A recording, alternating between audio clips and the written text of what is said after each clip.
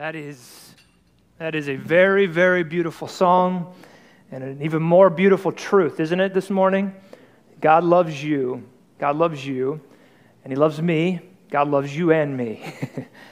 I love that. God loves you, and so do I. And I hope you know that if you're here, especially if you're new to the home church, we want you to know that the home church loves you. Great song to lead into today's message. God loves you and wants to give you peace. He really, really does. So, get on His path to peace. That's what we're going to talk about today. Get on the path to peace this morning. Now, some people say that people can't change. People don't change, they say. I am completely against that statement. If I believe that, then I would need to quit what we're doing here. I'd just be done. I believe people can change, and people do change. And so sometimes we need a good case study to remind us of these things and this truth. I've been thinking about this lately because my son James is reading a book that had a big impact on me when I was a teenager. I wasn't a big reader back then, and in fact, this was the first book in my life that I can remember that I actually wanted to read. And because the reason I wanted to read it is because the story pulled me in. The book is called Run, Baby, Run by Nicky Cruz. It's his life story. Nicky was born into a Satan-worshiping and violent home in Puerto Rico in 1938. He developed a taste for violence and blood really from a very young age, and at some point he moved to New York and became involved in gangs there in New York City and ran the streets of New York. He learned to hate, really, just had a hatred for every living soul. He just did not like people. He hated everything about life. And if there was one thing for sure, if you read his story, Nicky had no peace. There was no peace in his heart whatsoever. And many of us, if we would have met Nicky, I'm sure at that time would have written him off as a gangbanger, a guy who's leading gangs and thirsty for violence. We would just say, he has the mind of a criminal, and he's never going to have peace. But then, as he writes in his story, God sent him what he called a skinny white preacher named David Wilkerson. And maybe that's why I kind of liked the book, because I knew I was a skinny white guy, and maybe I could do something for the Lord. David Wilkerson found Nicky on the streets, and I can't tell you the whole story for time's sake, but he kept faithfully after Nicky, just loving him and saying, I love you, Nicky, and Jesus does too. I love you, and Jesus does too. Nicky spit in his face. He would do anything he could to get that preacher away from him. His story is also in the book and the movie called The Cross and the Switchblade. But God changed the life of Nicky Cruz. He gave his heart to Jesus, and over time, he let more and more things go, and he gave more and more of his life to Jesus. Nicky went on to become a preacher himself, and he is still today leading people to Jesus Christ. I love that story. Nicky Cruz is a case study on how God can completely transform an individual. He went from death to life. Nicky went from brokenness to wholeness. Nicky went from chaos to peace. And God can do that for anyone. Amen. Anyone. And that's what a story like that reminds us of. But He can also do that for the little skinny teenager that's reading the book about Nicky. Because I know most of us in here probably don't have Nicky's story. But I know that there are some in here this morning that do not feel at peace. You don't feel at peace with where you are right now spiritually. You don't feel at peace with just where you are in life. Lots of people, and lots of people are just simply existing. But they have a lack of peace in their heart. They have financial burdens, relational burdens, family burdens. We know that alcohol abuse is up, drug abuse is up. You can just go to the store and look at the angry and stressed out faces of people all around you. Look at the road rage. Look at all the angry and disgusting language from keyboard warriors, on social media. Look at the turmoil in homes. Look at the exhaustion that people are feeling from the rat race. And then babies are born into those kinds of homes that are filled with turmoil and chaos. And then this cycle starts again. Peace seems like sometimes a distant dream for many people. But let me just tell all of us here this morning, God does not want it to be this way.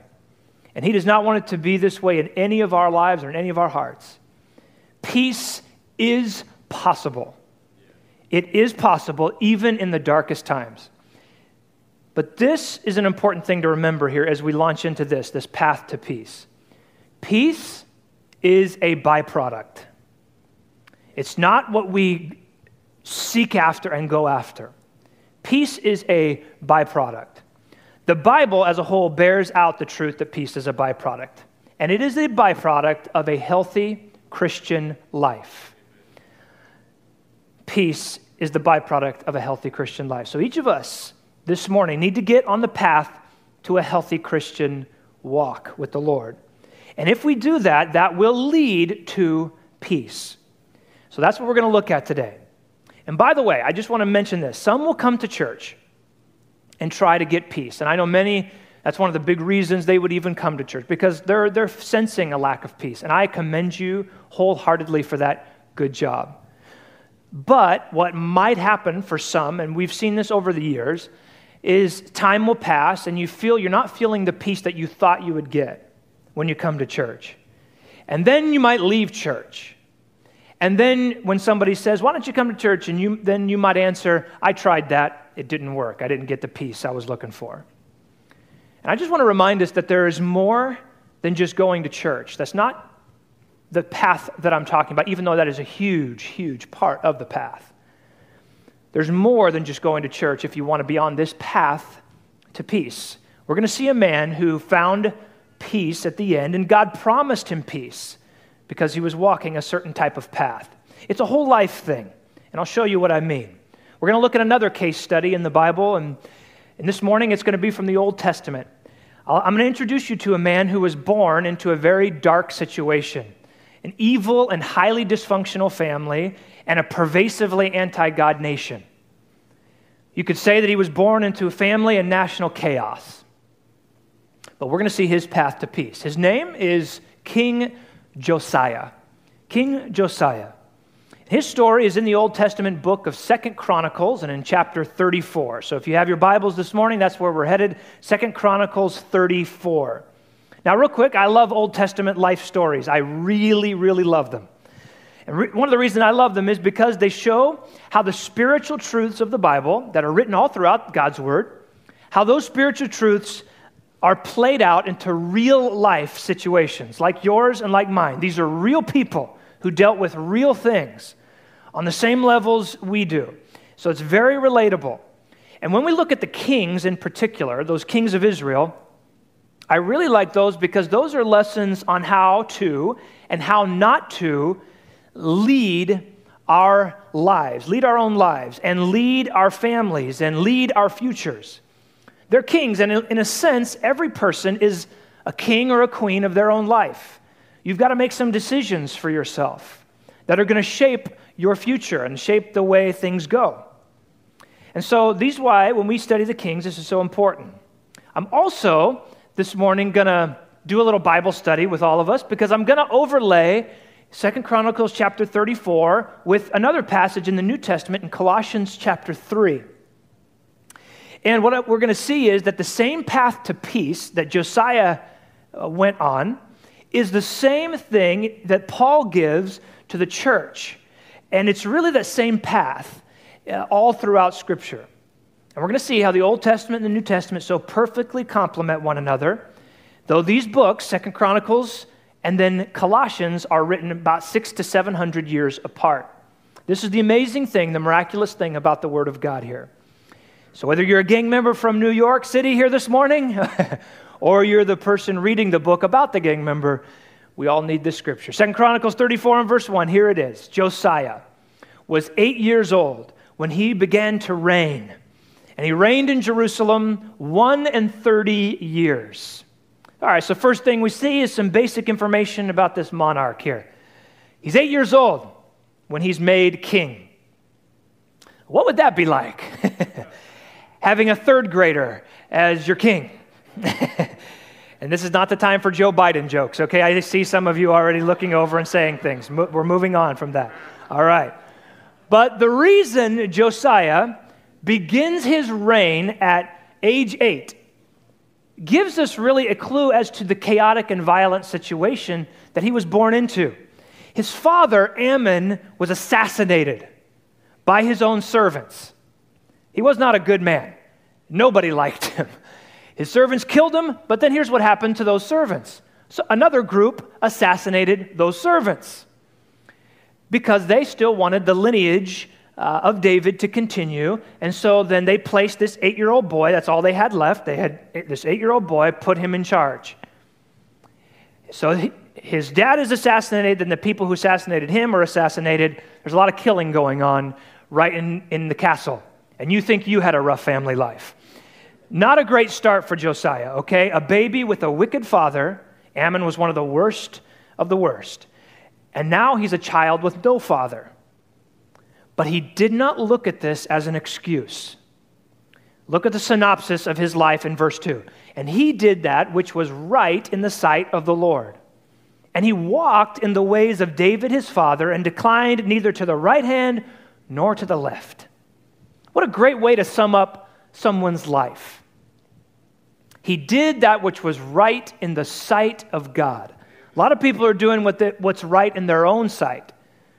But there's too few doing what's right in the sight of God.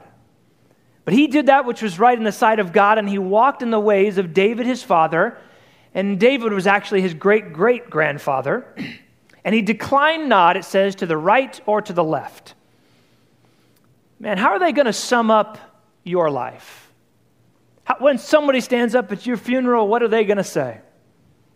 What's the overarching thing about your life that everybody's going to remember? It's not necessarily the little things we say, it's the big picture of our life. What are the ways that they will say that you walked in? Will they say that he or she, they did not go to the right or to the left? They just stayed faithful. Or will they say, yeah, they was a nice guy, she was a nice lady, great woman, but they just couldn't stay on track. They just couldn't quite stay on track. It says here that Josiah was a faithful man. Like his great-great-grandfather David, he did not turn to the right hand or to the left. This is one of the highest forms of praise that God could give a king back then, give anybody. David was the standard for following God. He was not perfect. He was definitely not perfect. That's just a reminder for us. God's not saying that he's expecting that all of us will be perfect at all times. But David was always faithful to God. He came back. So the point is that Josiah lived a faithful life. But when you think about his life, he really shouldn't have.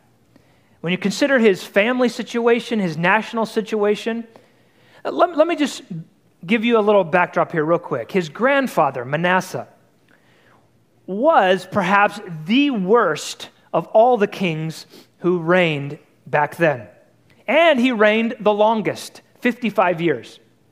He led the people, this is Josiah's grandfather, led the people into more wickedness and blasphemy and rebellion than any other king. 2 Chronicles 33, a chapter back in verse 3 says this, for he, talking about Manasseh, this is Josiah's grandfather, for he built again the high places that Hezekiah, his father, had broken down. And he reared up altars for Baalim and made groves I'll explain. And worshipped all. That's the stars. He also built altars in the house of the Lord, whereof the Lord had said, in Jerusalem shall my name be forever. And he built altars for all the host of heaven in the two courts of the house of the Lord. And he caused his children to pass through the fire in the valley of the son of Hinnom. He observed times and used enchantments and used witchcraft and dealt with familiar spirit and with wizards. He wrought much evil in the sight of the Lord to provoke him to anger. So just look at how anti-God Josiah's grandfather was. Not only did he encourage the people to stop worshiping God in the temple, so everybody's get out of the temple, we're not going to worship God the way you've heard David and others in the past worship God. But he also went ahead and in the temple, God's house, set up places of worship, altars for people to come to a false god. In the hills surrounding Judah, he put altars there. And in these places, there would be drug use, fornication, and all of that would be all part of worship. Wicked, wicked things that would happen in these places up in the hills. And he encouraged the worship of sun and stars. And it says here, he literally burned his children in the fire to the gods. He set up disgusting altars in the God's house, probably phallic symbols, right where the worship of God was supposed to be taking place. He desecrated the house of God. Later in life, Manasseh did see the error of his ways, but really the damage was done. After Manasseh died, his son Ammon reigned for 2 years and kicked all this evil into high gear. And that is what Josiah is born into. Here's a side note. Again, Josiah shows us that no matter how bad it is, no one should use their background or where they came from as an excuse to not follow God. Nobody. This is an 8-year-old boy here, and he became a wonderful king of Judah with a great heart. I'm also reminded of 2 more quick things here. Number 1, do not underestimate how devoted children and young people can be to God. Do not underestimate a child. And number 2, do not underestimate people from dysfunctional upbringings. Don't underestimate them. The world underestimates people. I'll tell you that right now. They put people in categories: low income, working class. They just shove people in boxes. But that's not how God views the world. That's not how God views people. God does not see people through outward lenses like you and me do. He sees their heart, the Bible tells us. And that is what he is looking at. Josiah had a heart that sought after God. And this is the first thing that we're going to see on this path to peace. So here is the path to peace now that we're going to look at in Josiah's life. Number 1 is that Josiah genuinely sought the Lord. He genuinely sought the Lord. So can I tell all of us to genuinely seek the Lord? It all starts with the heart. 2 Chronicles 34 and verse 3, for in the 8th year of his reign, that is Josiah, while he was yet young, he began to seek after the God of David his father. In the 8th year of his reign, while he was yet young, he began to seek after the God of David. 16 years old he is now, 8 years into his reign, and he's rejecting now, at 16 years of age, all that he has seen in his family, and he's rejecting all that he has seen in the nation. He is now setting his heart and only seeking the one true God. Who was teaching him this? Who was teaching Josiah? We have no idea. The Bible does not tell us. My guess is his mom. Moms, you have a lot of influence. I could just hear Josiah's mom saying, Josiah, do not be like your dad. And do not be like your grandfather. You know what you got to do. I don't know. That's just a guess. But moms, you do have a lot of influence, not just on the girls in your home, but the boys in your home too. And if it was not her, it was somebody. It was somebody. And now how this is worded, I think, it makes me think that somebody was giving him especially the stories of David, his great-great-grandfather. And I think that maybe somehow his great-grandfather David made an impression on this little boy. The power of a good legacy is amazing. Even several generations down.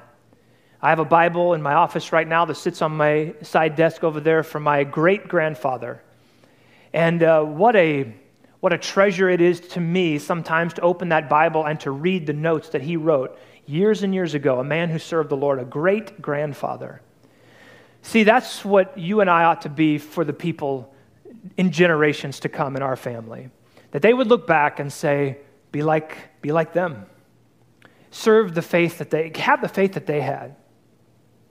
But I want to highlight that it says here that he began to seek after the God of David.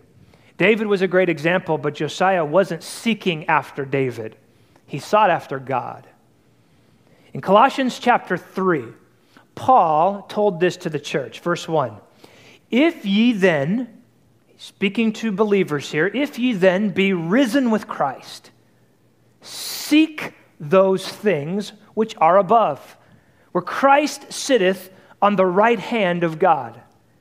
Set your affection on things above, not on things on the earth. See, Paul's step one, after you've been saved, after you've been born again, after you know that you are risen with Christ, you're a new person, then seek those things which are above. Not just seek, but set your affection on them.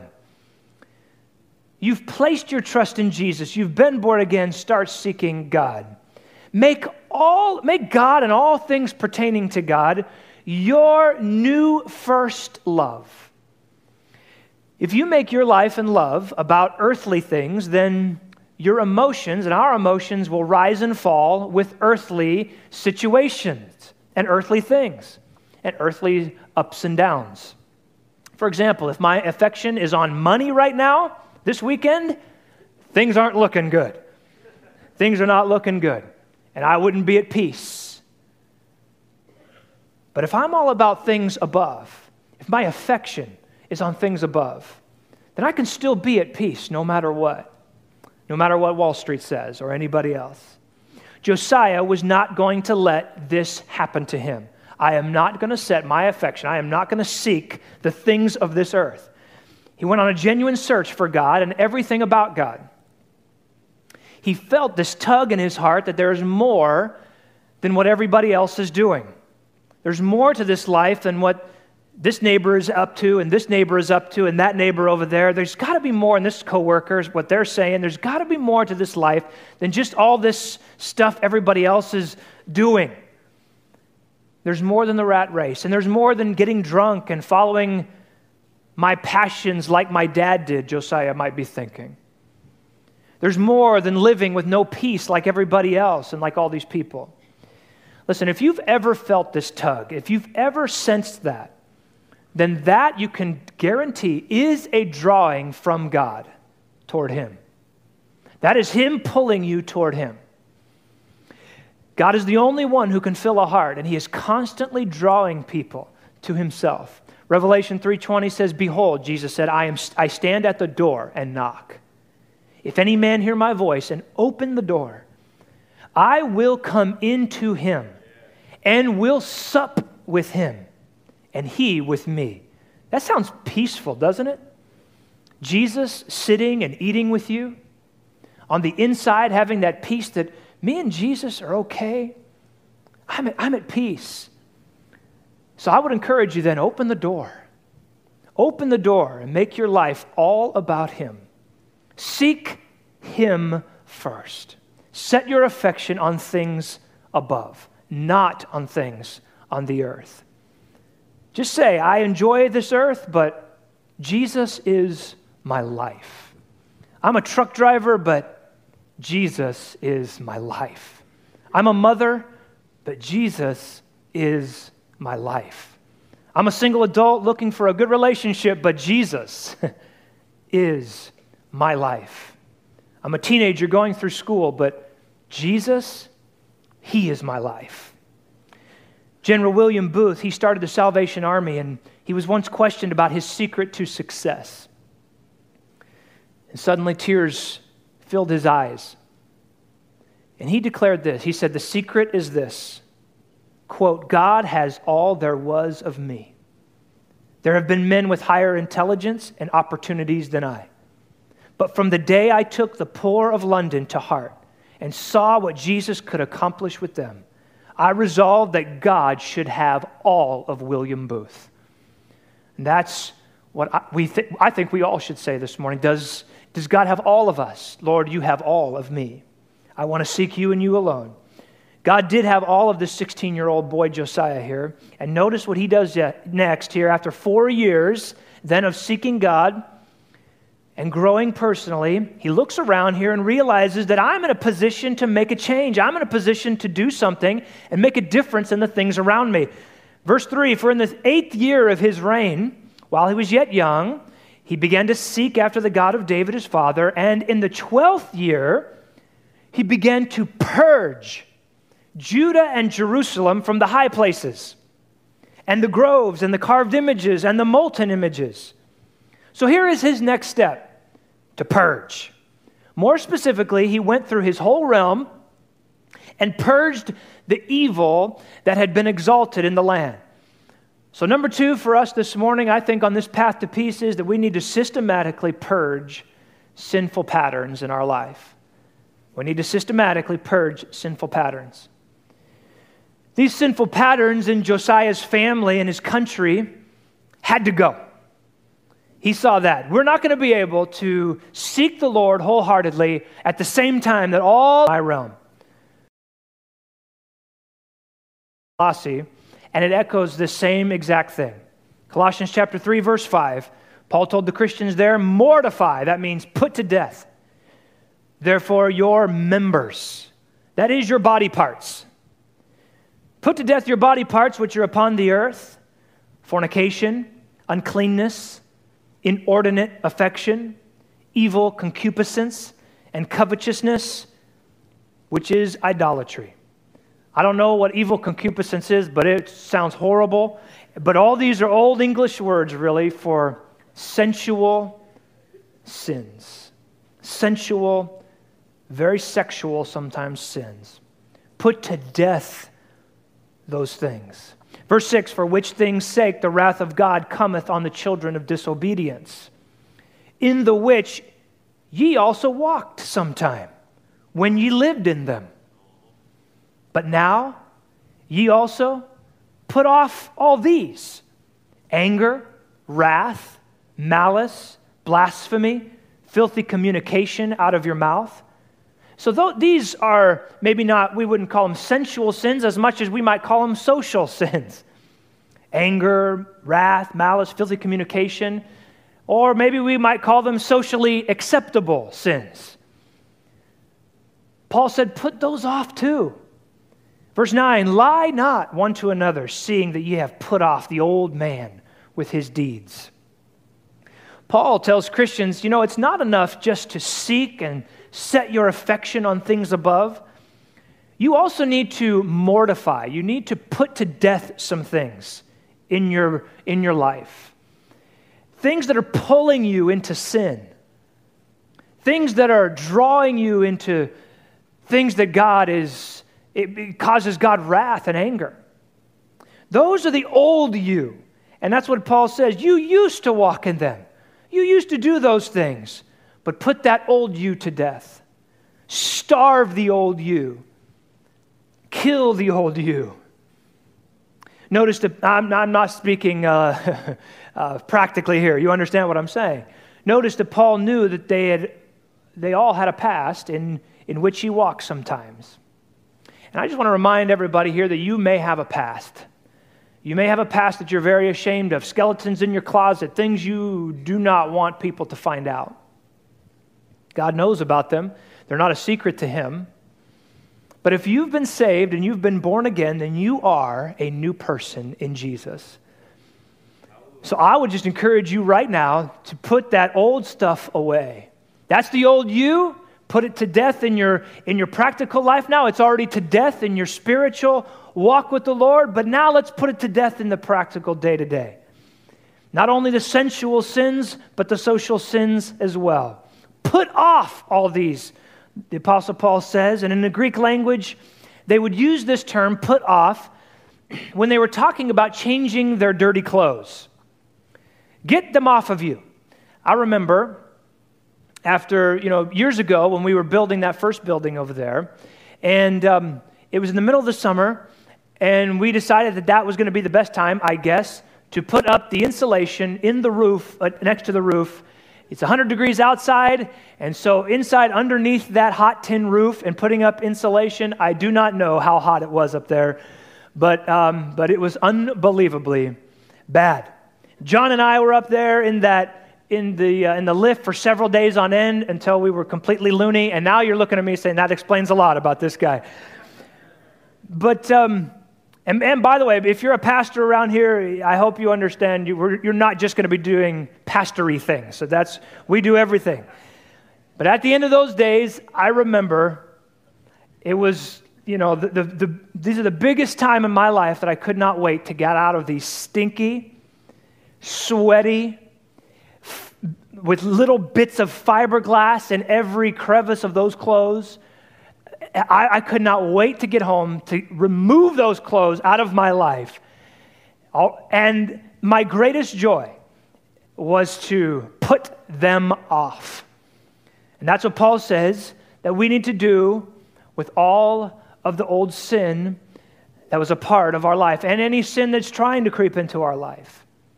Get it off. Throw it off. Sinful patterns can develop very quickly. And so Paul says, put it off. Put off those dirty clothes. Dirty clothes have no place on clean people. And you are clean on the inside. And notice it's something that I've got to do. Sin won't just leave my life by itself. After a hard day's work, so many of you will go home and you'll have to take off those dirty clothes. But I've noticed that in those days when I was going home and doing that, my clothes never just fell off by themselves. I had to do it. And so Paul is telling you, listen, put off. Put off. Do everything you can to put off those things. Josiah certainly did not have mercy on any of those sinful patterns.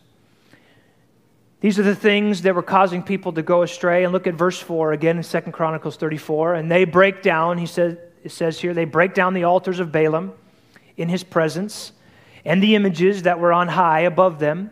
He cut down, and the groves and the carved images and the molten images he brake in pieces.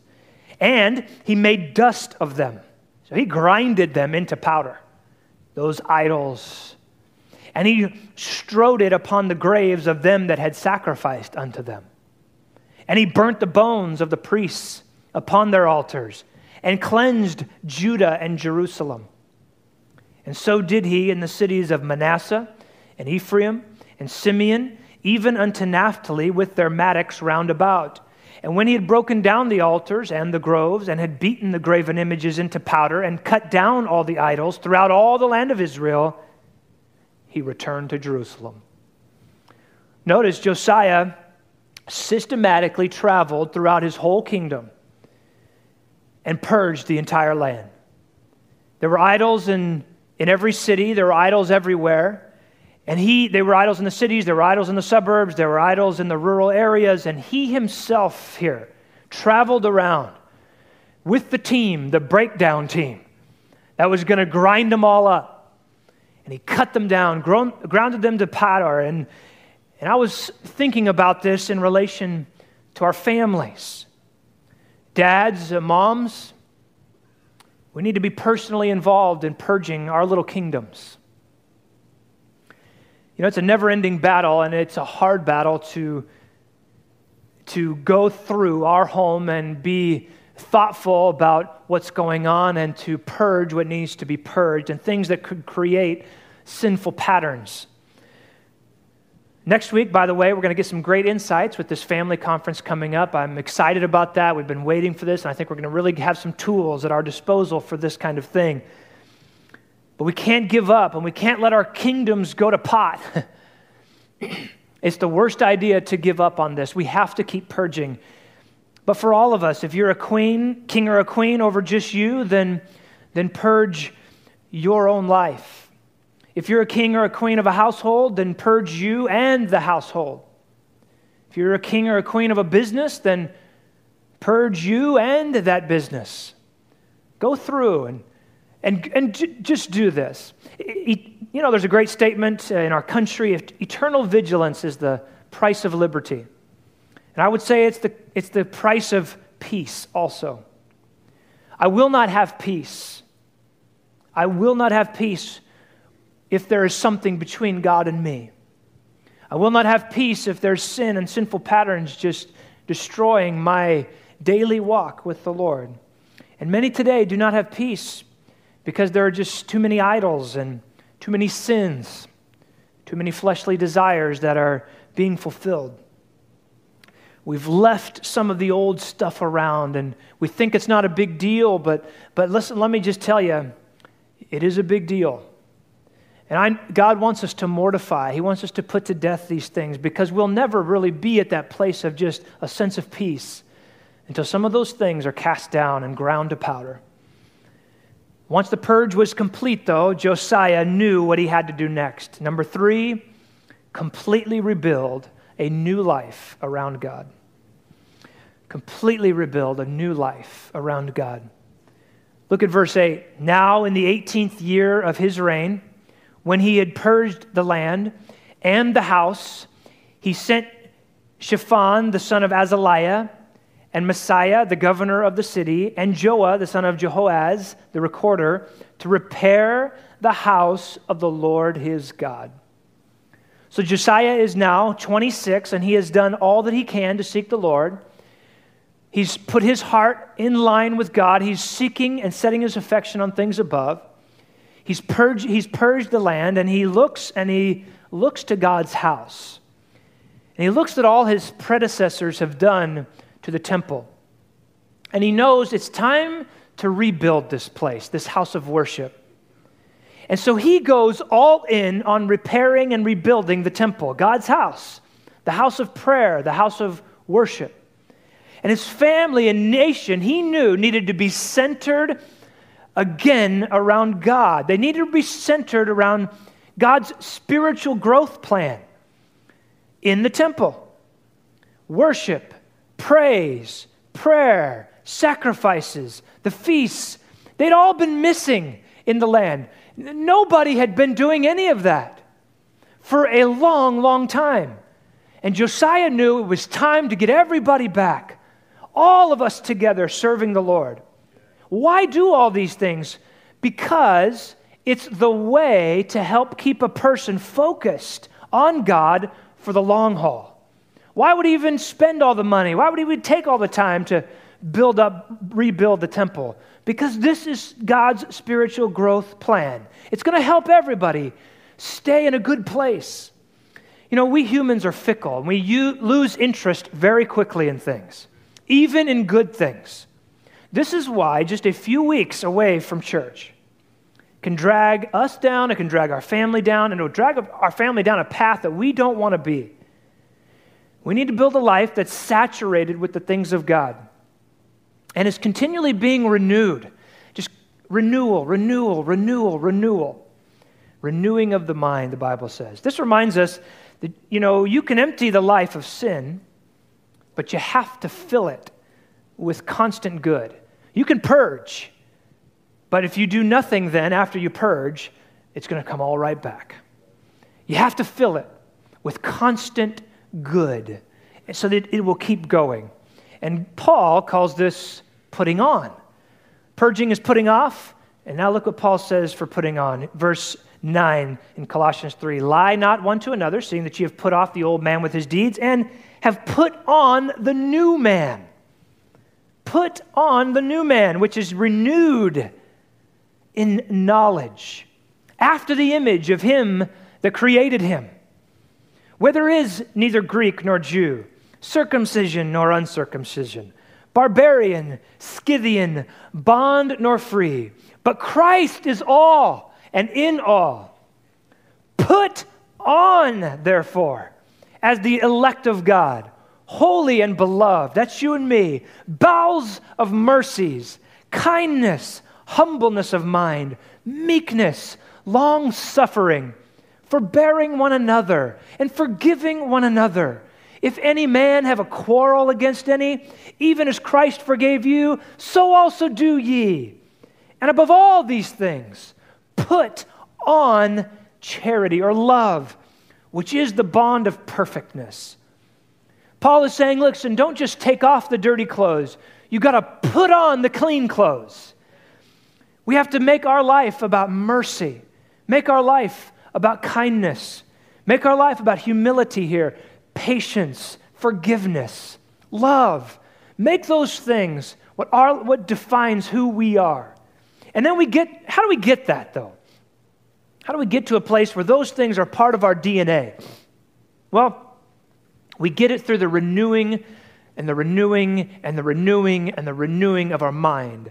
And that comes through going to church, 3 to thrive, Sunday morning, Sunday night, Wednesday night, coming and being a part and saturating yourself with the Word of God and the worship and fellowship of people, home Bible reading, prayer, serving God, singing, fellowship of the saints. All of these things, we're just saturating ourselves. You say, whoa, woo, Pastor Luke, that is a lot of stuff. And you're going a little overboard here. Well, look at Josiah. He held nothing back. He goes all out on getting rid of the bad and rebuilding the good.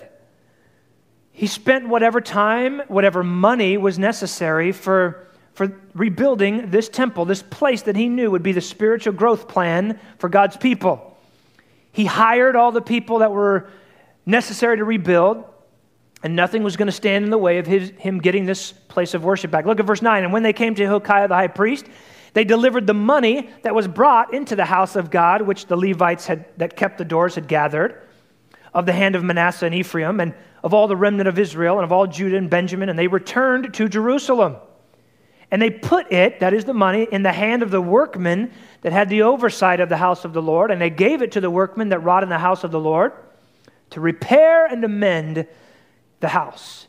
Even to the artificers and builders gave they it, to buy hewn stone and timber for couplings, and to floor the houses which the kings of Judah had destroyed. God's house was in shambles, and nothing was going to hinder Josiah from rebuilding what had been lost. He said, get the finest artists, get the best workers, and we're going to pay them whatever is necessary to make this a beautiful house once again. We're going to come here and we're going to worship in this beautiful place, and we are going to honor the Lord.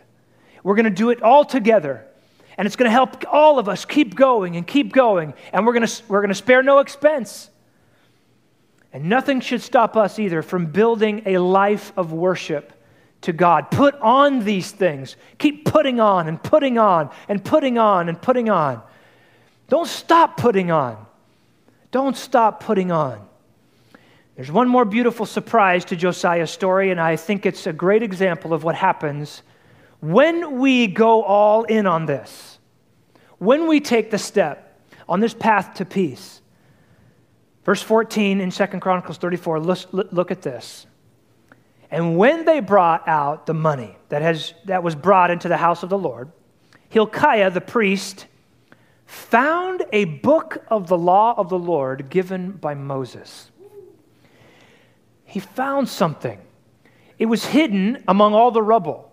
And once the workers started working and people started going, all of a sudden, the word of God was hiding under the rubble.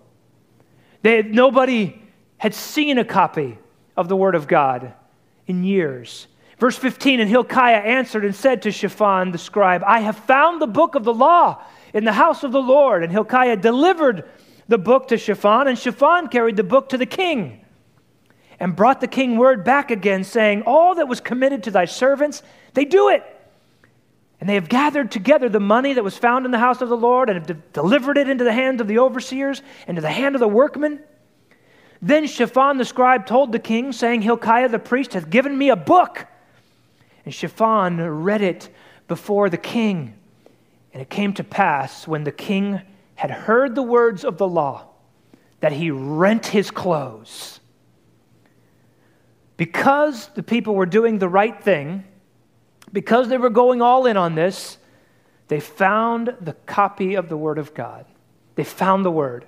This was an epic moment in Israel's history. It was likely that nobody had seen a copy of the Word of God for 50 plus years. Some scholars think that Manasseh, Josiah's grandfather, and Ammon probably, had tried to destroy every copy of God's Word that there was.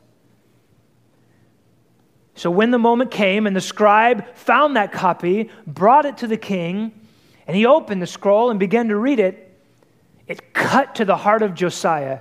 For the first time in his life, he knew he was on the right track. He knew his heart was seeking after God. He knew he was going the right way.